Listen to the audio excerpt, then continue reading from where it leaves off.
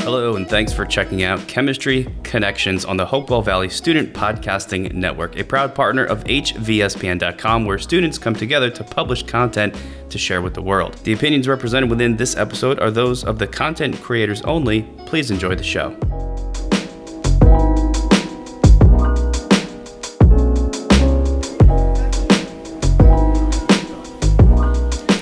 Welcome to Chemistry Connections. My name is Cameron Scott. My name is Anish Ponnam. And today we are your hosts for episode 19, The Chemistry of Alchemy. Today we'll be discussing the chemical origins of one of the most famous myths of all time.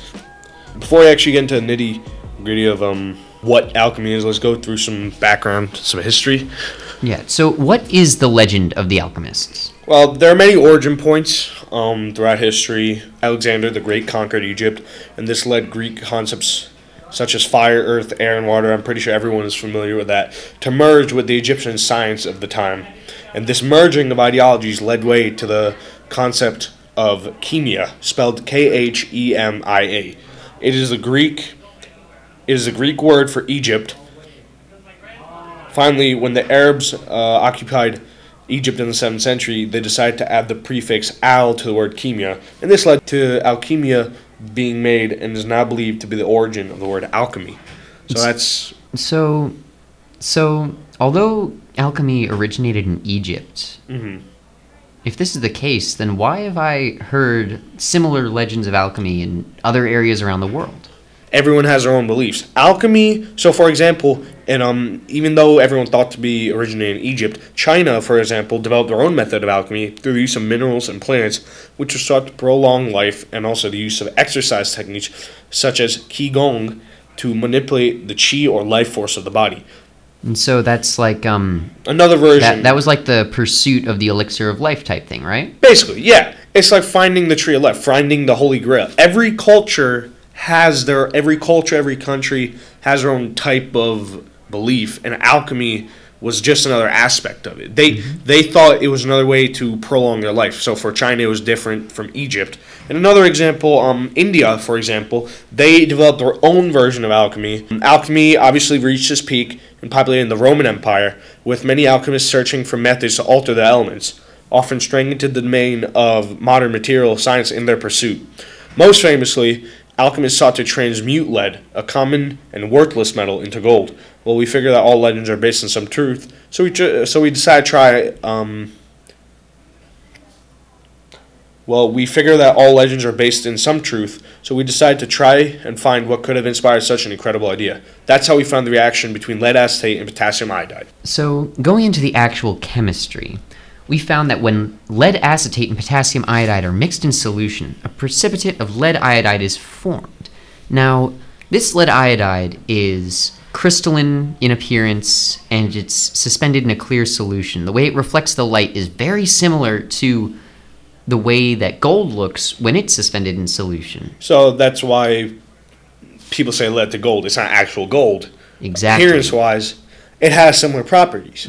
Exactly. And why? Since both of these materials were readily available to alchemists during the Roman times and the height of their myth,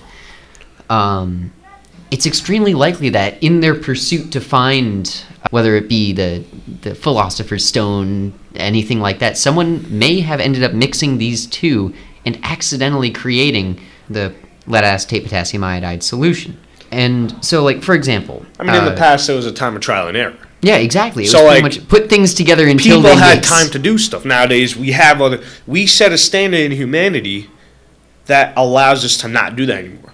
So we set a basis for it. And well, no, very much. Alchemy was the origins of chemistry, where before there was no understanding behind what was being mixed. In modern chemistry, we have an idea, we just expand on it. Exactly. Alchemy was the Christopher Columbus chemistry, basically. Yeah. Pretty much. And so the way that we know that these materials were available, let's start with lead acetate. So lead acetate itself it can be produced a number of ways.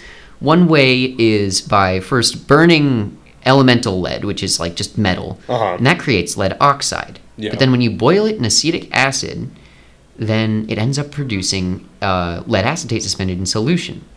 Acetic acid might sound familiar. That's because vinegar is a dilute solution of lead acetate. Really? And it's actually been documented that Romans, during their reign, they actually used lead acetate as a sweetener. I heard about this. Yeah, it's another name for lead acetate is the sugar of lead, and it's funny because the remains of those who lived during that time period, even someone as prestigious as Pope Clement II, have found to indicate death by lead acetate poisoning, which is exactly why lead acetate isn't used as a sweetener anymore. Now, moving on. So, potassium iodide. Now, this one is a little bit more difficult to come to. However, it is still within the realm of possibility to have been found during this time period. Ki, it has a high natural source in kelp, seaweed, which draws in a high concentrations of iodine from the seawater during its photosynthesis process. And then that can be extracted, I'm assuming? And so if you actually singe kelp down to ash, then filter that ash with water and separate the liquid from the charcoal particles by just like filtering it again. Yeah. Then you end up with a dilute solution of potassium iodide and other iodide salts.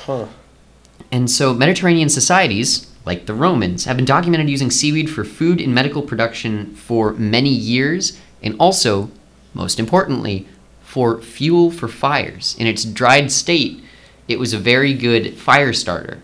So someone burning seaweed is very much... I mean, you have to look at it, because when you... Well, that's actually how iodine was discovered, was some guy in France was just burning seaweed, and he noticed the smoke was purple.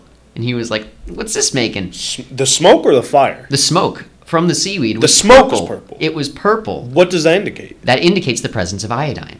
That's how elemental iodine was first discovered. So it would not be surprising if in some lost records it's found that an early alchemist in the Roman Empire was just burning seaweed and was like, the smoke's purple. Maybe I can try and take something out of this seaweed.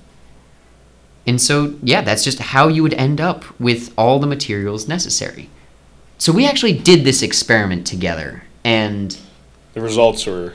Oh, man. Yeah, it was... When we first had just the potassium iodide in solution, it was just clear. And so we heated up that solution, added some lead acetate, and then... It immediately turned yellow. Like, bright orange. Viscous. It looked like... orange juice. Yeah, literal orange juice.